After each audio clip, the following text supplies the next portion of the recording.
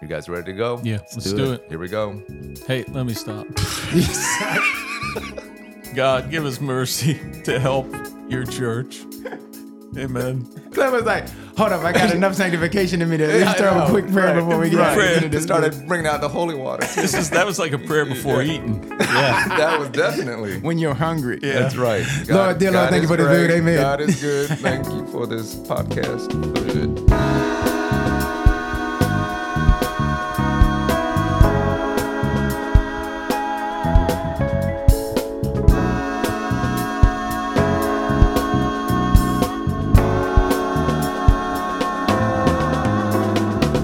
Welcome to Till We Feast, where three pastor friends leading three cross-cultural congregations in Washington, D.C. wrestle with a question each week concerning how the church can be a foretaste of the feast of God. I'm Duke Kwan, one of the hosts of this podcast, and I'm joined in the studio one more time by Pastor Russ Whitfield and Pastor Glenn Hoberg. How you guys doing? Here we are. Good to be here. Yeah, good to be here, but I'm sore. Why are you sore? Because I painted for 10 hours yesterday.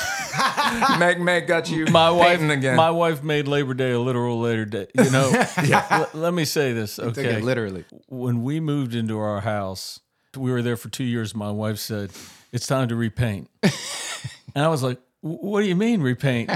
You know, and I grew up in a home, we never repainted. I don't even think we had a paintbrush. And she was like, you don't repaint when the walls are falling apart. And, you know, and so I came to learn that she needed change in the home, like I need new music and a new brand of cigar. Yeah, that's The only difference is my new music and cigar don't wake you up sore. So I'm sore this morning, but I'm glad to be here with you, brothers. Yes. Well, look, I'm bringing a question in here today. All right. And Bring it. Look, so okay, so I've been in church ministry for about 20 years now, and ordained ministry for 13. And there have been lots of seasons for me that are just seasons of heaviness and discouragement. There are times when discouragement comes from feeling unfairly attacked for me. Like there have been times where in the pursuit of what the scriptures teach, that, I've been attacked or labeled in a way that is not favorable. It's, slanderous or whatever. I think there are times of discouragement for me personally of just feeling like unseen and completely off the radar. It's like you're just doing the thing faithfully. And it's like, it's having a profoundly fruitful impact, right? Like the fruit is so obvious and tangible, like the vitality of the community, and feeling like no one kind of sees it, or they don't recognize like that this is a lonely work, and how far it goes to receive those encouragements. Even sometimes when you receive more encouragement from the outside than you do from the inside of the people who receive your ministry the most. And so it's like, personally for me, those are things that have kind of tagged me over the years. And I would love to hear y'all chop up, like, how do you process those discouragements? How do you keep going? It's like we all know that there are, 11 avenues through which discouragement finds us. But, how have y'all experienced this, and how have you processed through those seasons of discouragement? Yeah, what do you think, Glenn? I think for me, it's the same problem that reappears for 20 years that never really gets solved. It can be as small as, why do we do communion this way? Like, wait, that isn't working for like this person or that person. Or it could be, why is the website not really, it's user-friendly? Those sort of things nickel and dime me. And, it's part of a bigger thing, too, where you feel like, I'm getting pulled down into an area that just zaps me probably from what I should be spending time. So I think the discouragement can come, it can come lots of ways. You all know, this year has been a tough one for me. Yeah. Sometimes I imagine myself like I've got this circle, and if things don't come into that circle, I'm okay. I can keep going. But what I've realized is my circle's not as tight as I thought. Like things get in there, and it's hard for me to shake them. Hard for me to not wake up with them. Yeah. Or what I call have arguments in the shower. I don't know what it is about being. I don't know what it is about being in the shower and arguing. But all my best ideas come up in the shower. Yeah, right? well, and the worst ones too. Yeah, right? yeah. Maybe it's freedom. It's something about the freedom. Yeah, Yes. and just Anyway, Glenn, I'm curious. How about you? What about you, dude? Well, hold on. I want to hear. Glenn mentioned the nickel and dime. The comments or the challenges that people might bring, or what is it about that? Is it the what might feel like the pettiness of it? Is it the nonstop barrage of things? Is it feeling challenged where you're like, people don't respect me, or what exactly is it for you? I don't think it's petty, and I don't think those are all legit observations. But it's just the nature of the job, everything getting funneled to you. And ultimately, like there is something about leadership and what you just said, Russ, about loneliness. Ultimately, things will kind of bubble up. And sometimes it can be petty, and sometimes it's perfectionism, right? Sometimes this is all going to be happening right. I think sometimes it's seeing the half glass empty.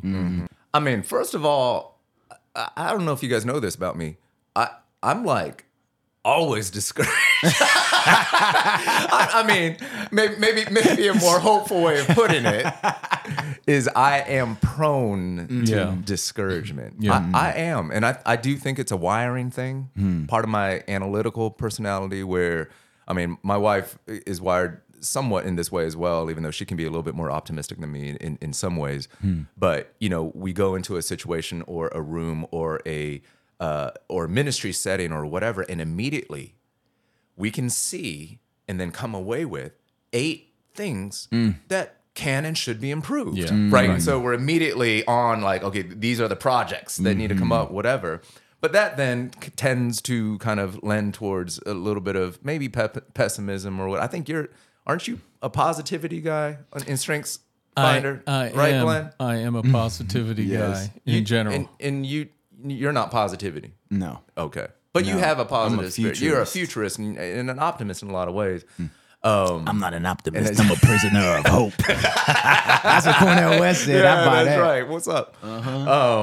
But so anyway, I do struggle with that. And I think it's a combination of things. Sometimes it's when things don't work out, right? You just need that plan or that program. As a church planter, I think I struggled with that gap between the vision and the reality, right? When you're like, you have this, especially in those early days, as you all know, you have this soaring thing. This is what we're going to do in this city and in this neighborhood, and this is how people are going to respond. And it's almost like to do fundraising and to gather people, you have to sell a vision. And then you actually start to believe it yourself. And no, you do. I don't mean this cynically. I mean this as far as how it processes in my heart, where then one day you wake up and you look around and it's God's providence. It humbles you. You're like, well, we're not exactly what we dreamed or That's prayed right. for or labored towards. That's and so you right. see that gap. So there's, I think, a measurable kind of distance or difference that kind of just sags my heart a little bit.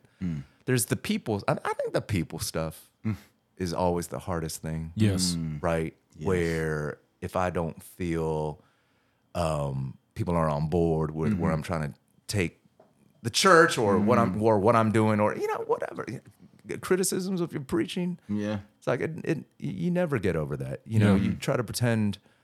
Well, I think I have grown some thicker skin in some ways, but you feel it. Yeah. You kind of have coping mechanisms, right? How to deal with it and get through it. Right. But it's there. But I think at the end of the day, one of the things that discourages me the most relates to a deep need that I think I have to feel understood. Huh. And this messes up my marriage a lot, as you can imagine.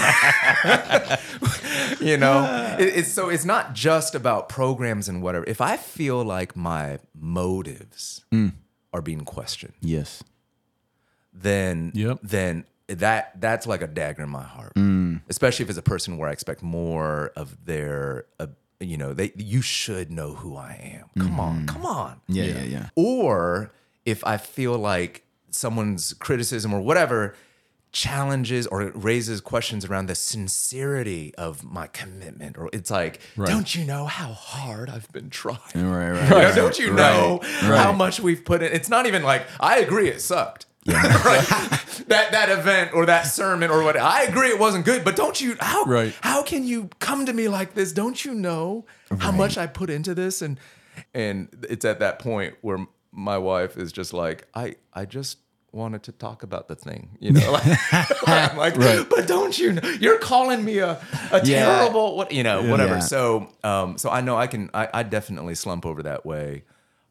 It's an inner, deeper thing that gets triggered, that gets wounded, and that lingers the longest, and that results in discouragement that doesn't go away easily. I don't know. Is it just me? No. Okay. So here's the deal, though. So we have all kind of named some of the things that personally have been discouraging to us over the years in ministry. But Glenn, how long have you been in ministry?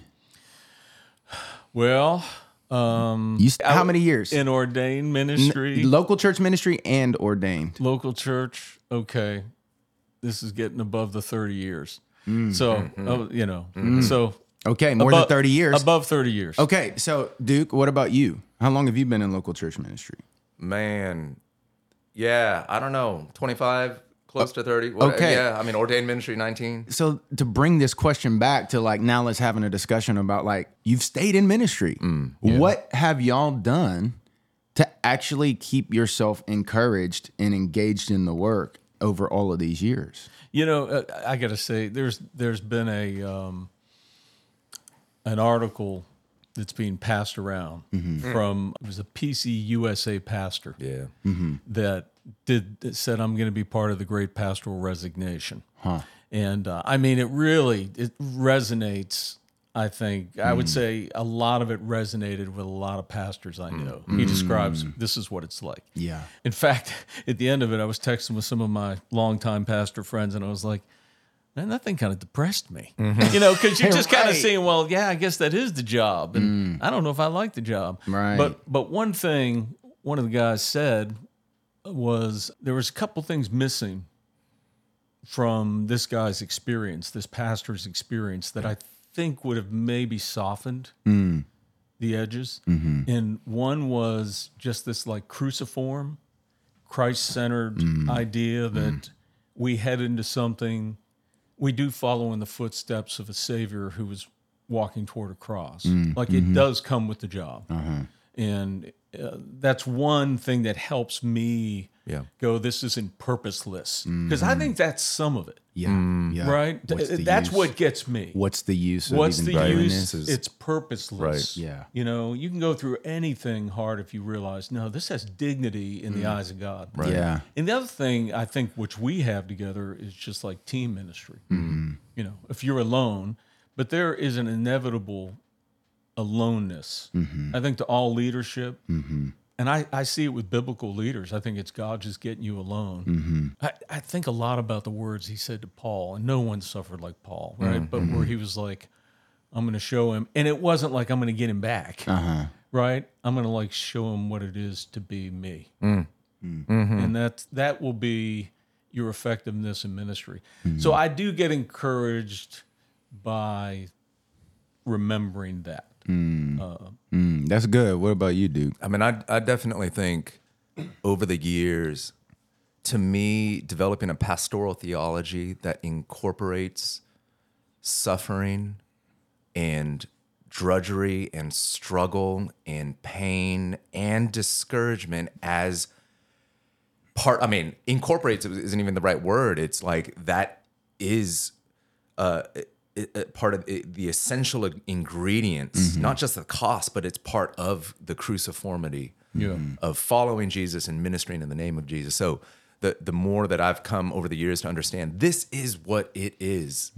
And not in a weird masochistic kind of way, but in a way that actually takes into account what it's like to minister in a fallen world among fallen people with a fallen but redeemed heart, right? It's just that it's a struggle and it's often a slog. So having that sort of theology or paradigm in place, I think has helped manage some of my expectations. Of course, just like all good theology, it's a good well to draw from. But when you're really thirsty, you kind of wish the rope's not so long, right? So, sometimes, you still need other things. And for me, those other things include, I need a process discouragement out loud. I need a place where I need to vent. You guys have been that for me, my wife, other people. And you do need to rotate around a little bit because nobody wants to take hear all of your stuff all the time. And another thing, let me tell you, but like venting in the literal sense of that word, where you open up the release valve a little bit and get the toxic fumes out and all that, because I can get so lost in my head, just replaying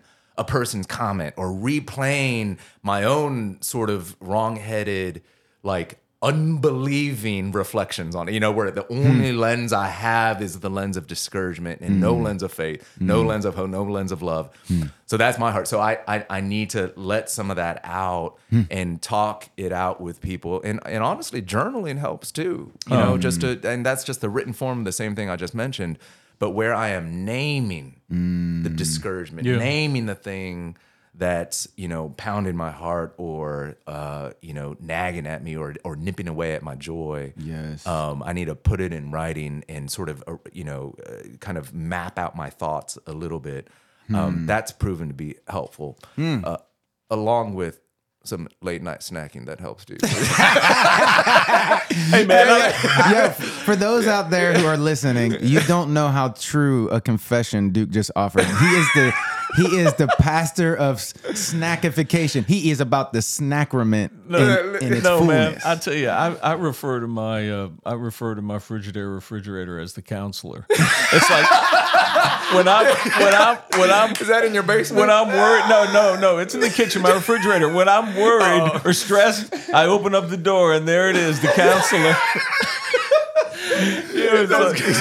Comfort food, counseling food. I'm so gonna use that. Next time my wife says you need to see a counselor, I'm like, I'm gonna go do it right now. Do it right now. Give me some carbs. It's called the refrigerator. Comfort carbs. It's so good. I feel like as I listen to what you guys are saying, I feel like I hear this kind of theme of sharing in the fellowship of Christ's sufferings. That's what the ministry is. Ministry is suffering. It just is. There's no getting away from that. Right. And that's hard for us. It is. Especially in this age. I'm not interrupting you here, but because we almost want to assume that either our money can buy our way out of suffering or our technology can maneuver our way out of suffering. Right. But we think this is like it's some kind of aberration. Staff your way out of suffering. Staff your way out of suffering. Grow your church. Even disciple the people out of your suffering, right? Like if they were more mature, then they wouldn't give me so much grief. Or if the church were more developed or these programs ran better, then we wouldn't have so much grief. And that's just not true. No. It's not true. That's right. Keep going, man. That's right. And so I think about it and I'm like, the image that was coming to my head is like, there's a difference between the pain of being stabbed and the pain of giving birth. Oh. And depending on which image you choose for your experience, I think that it has different outcomes. If you feel like it's not a pain that leads to purpose, if it's not a purposeful pain, if it's not a productive pain, then I think that it exacerbates the pain. It makes it all the more difficult to bear. But what I hear y'all saying is like staying in touch with the whole purpose of this ministry, which is, it's like, when Paul talked about like filling up in his body the sufferings that were lacking, and so, Colossians. Death's at work in us, but life's at work in you. He's like, troubled on every side, yet not distressed, perplexed, but never in despair, persecuted, but not forsaken, struck down, but not destroyed, always carrying in our bodies the death of Jesus, so the life of Jesus will be at work in you. And so like, I hear y'all tapping into that, which I actually think is like pretty core pastoral theology. And it also, I find it helpful because there is something about knowing that you're in good company in what you bear that helps you to endure it and helps you to carry it differently. But in my 20 years, it took me a long time to adjust myself to that purposeful pain kind of mentality. The giving birth thing, maybe it's after seeing my lady give birth to 4 kids. And just, that image doesn't leave you. It's like, wow, like what she was willing to bear in her body to bring these kids to life. It's like, I think that's a good pastoral instinct. Like, what am I willing to do to bring God's kids to life? And there, Russ, and you mentioned this when you were like sort of hinting at Paul's idea of like talking about his church, right? These churches as like a child he's trying to bring forth.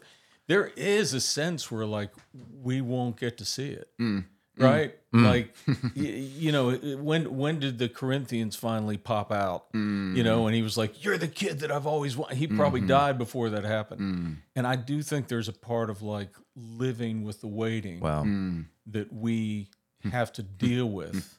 Funny third trimester. Yeah, funny story. I had it wasn't funny at the time, but we were like, I think 2 or 3 years into our church plant, and there was a person on our core team who was like dissatisfied, and so we're at church. The service starts in an hour. Would you meet with me? I meet with them, and they look at me and say, "I feel like we worked so hard to have this baby, the church plant, and now I look at it and it's ugly." And I was like, mental note, don't do counseling before you preach. No joke. I was like, golly. Yeah. How did you get up there and preach after that? I was just like, I'd been like, okay, this meeting's over. But the point is like in many ways, right? Like we're still trying to like bring these congregations. Well, y'all gave the theory, you gave the theology. Now I'm asking the question again. Functionally, practically, what the heck do you do? Because I know you don't sit there in a meditative stance. I just pray. I know you don't go out to the Arboretum like one of the Desert Fathers and just sit on a pillar and pray the devils away. What are the practical things? Let me rephrase. What are the practical healthy things that you do? Yeah. Maybe it would be helpful to talk about the unhealthy things if you dare. Yeah. That you do to try and ward off this discouragement. What do you do? Right. I told you. I opened a bag of chips. You sure do. You sure do. I told you it helps. And gummy bears or Swedish fish or whatever Look, you all the sour stuff, See man. that? I know. To the candy thing. I definitely have a liturgy of survival. Oh, talk about that. Liturgy of survival. Touch Yeah. your neighbor and tell them liturgy of survival. And let others decide whether it's healthy or not. And my wife over the years, this is the thing about having a good, transparent marriage, because they're like, "You sitting outside again tonight?" Like, like how much music can you listen to? How many cigars can you have? He's naming the order of worship. This is his liturgy, right? That is it, right there. Yeah, he gave it. Well, I go to 2 things here. Am I developing as a whole person? And the other thing is what I do for rest. The whole person thing to me is like, I've always believed as image bearers, we all have inherent creativity. What are you doing outside of ministry that's creative? Right? So for me, it might be, working my 40 acres, which is actually a postage stamp in the city. It's outside doing that, or it's, writing music, playing music. There's that. But that's your thing. It's something that you love, and what I hear you saying is, you got to have a life outside of ministry. And I would say it's even a bigger vision of you have to envision yourself as a person that's more than a minister. Like I need to know human being. I need to know I'm a son. Right. I need to know I'm a neighbor. And you all may do this differently. Some people do ministry and life more seamlessly. Once I finally arrived at a day off, And that took some years. It took some people getting in my face. You know, and I was so wimpy, I would start by going, I'll start my day off at 12 noon. And then I'll do that day. Finally, now, once you get in that rhythm, I'm like hungry and thirsty. I'm probably selfish the other way. And then you take your 6 days off. That's what my neighbor said to me once. She was like, "Oh, minister, you just work one day a week." Yeah, we're like, come closer. Come I work one day a week, then I get worked over. for the rest of the other six. But okay, this is my visual. My visual is this: on my day off, it's like I hit, the Dr. Evil button or whatever. I hit the button, and it's like steel walls go up. And I do not pray for the ministry. I don't talk about things related to the ministry, the church at all. I do my best not to even think about it. Now, obviously, if there is I even go so far, like I got friends coming in town, and it's more than hanging out. They want to meet, and it's sort of ministry related. I don't do it. Yeah. You make them sign something. Right. You will not ask me about how the church is going. I get tested all the time. Like, people we love in our church love to spend time with. Would you spend time on this? Right. I'm not going to do it. And obviously, if there's an emergency, the walls come down and you go into action. But man, that has helped me survive. That's really helpful, Glenn, because I feel like both you guys do that better than I do as far as being a human being. I mean it, right? I mean, this really has been one of those big challenges, and it's not even in the category of Sabbath. Actually, it can be if you understand Sabbath rightly, is restoring your wholeness, right? Humanity and all that. But, I mean, shorthand is what you said a second ago, which is just like having a life outside of ministry, right? And I think you guys have cultivated that a lot better than I do, but I think you're onto something there, Glenn, at a basic level. Yeah. Like if all you've got is that ministry, if that's to use your pie image, visual, if your whole pie isn't divided up into different segments of callings and priorities, of all you got is ministry, if you're discouraged in that slice, you're screwed. That's all you got. Right. That's who you are. Right. It strikes right at the heart of who you are, or at least who you conceive yourself to be. And so that's right. Which is what my struggle is, right? Precisely my struggle. So I'm always trying to chase after y'all and the way that you guys are better human beings than I am. It feels pretty good to be like, well, the ministry is rough, but this brisket is about to be delicious. Well, that's the thing. But that's true. I mean, I think that's like for real, I know, right? It is. Right. I mean, there have been a lot of times, Russ, because, and this is a sign too, I think, of friendship, because, there are times I can connect with either of you guys on my day off and not feel like I'm working. But, when I've sometimes called you up, I'm like, what are you doing? I'm out, you're out with your smoker, man. Yep. And you're at the altar. The altar. The priestly ministry. Yeah. Turning out the barbecue, and it's just, right. It is life-giving. I mean, so since we've all made it for a minimum of 2 decades in ministry, one of the things that I have found super practically helpful, and I came across it in a book called The Coddling of the American Mind. And it's basically, I have found it very useful in terms of battling pastoral discouragement to use the principles of cognitive behavioral therapy. And just to have the categories like mind reading. Like mind reading is assuming someone is thinking something about you and you fill that in with the worst kind of stuff, right? Or like fortune telling, where you're like, you kind of predict a negative future, or negative filtering, where you only see the negative things that are happening to you and you don't see the positive things, or like overgeneralizing. Like this is always the case, So I've actually used that list of just like, it'll give you one word and it'll give you a sentence description. And just like, whenever I find myself almost feeling like I'm in a chokehold of discouragement, I go through that and I'm like, am I doing any of these? Because they're known as cognitive distortions. Right. They don't align with reality. Yeah.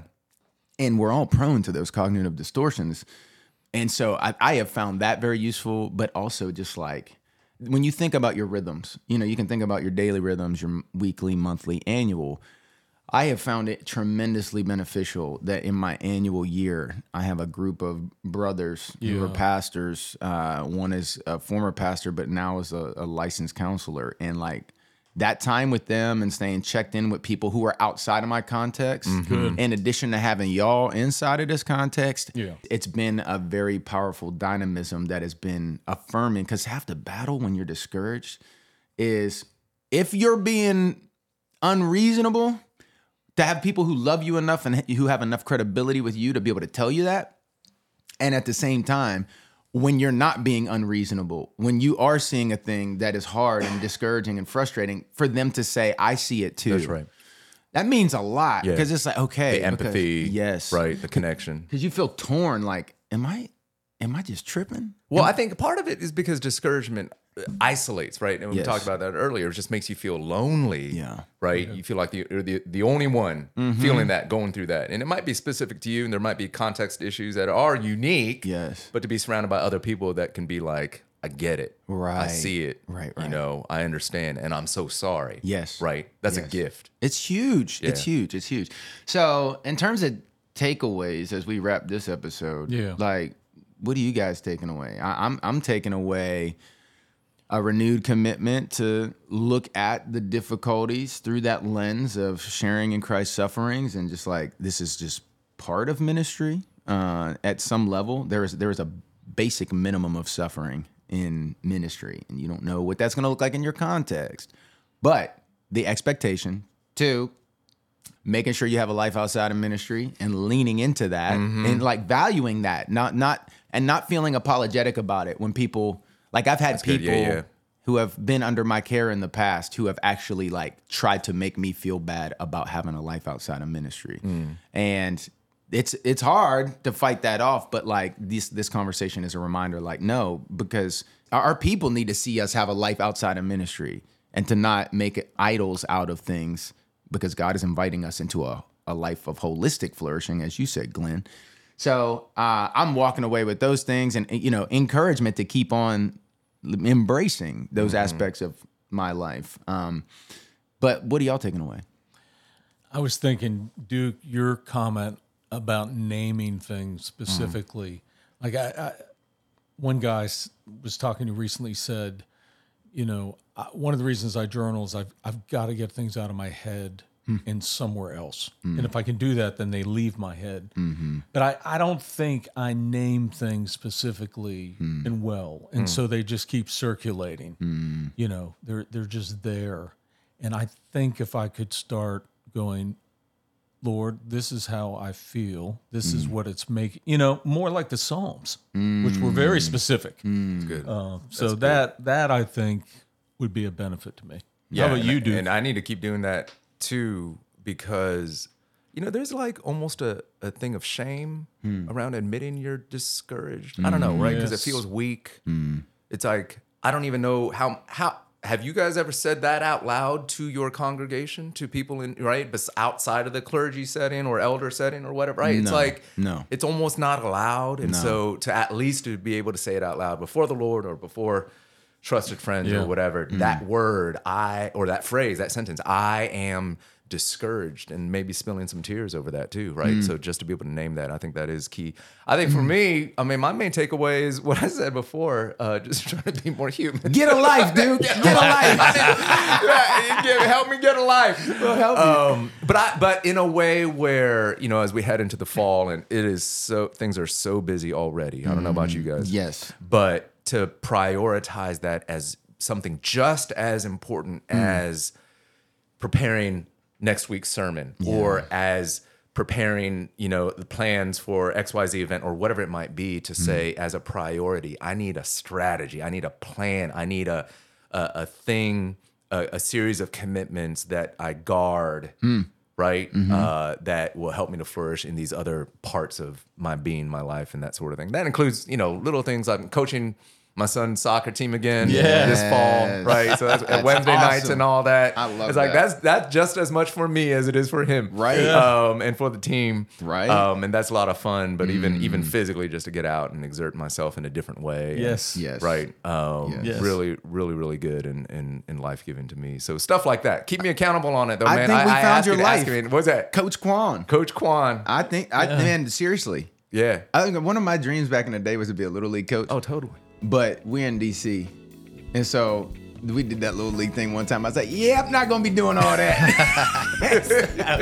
But I love the idea of you coaching soccer. That sounds like a great Coach way. Carter. I love it. All right. Well, I think that's a wrap. Good. That does it for this episode. Thank you, everyone, for listening in on this conversation. We hope that you will join us for the next episode of Till We Feast. In the meantime, please subscribe, share this, tell your friends about it, write a review. Till next time, we'll see you. Peace.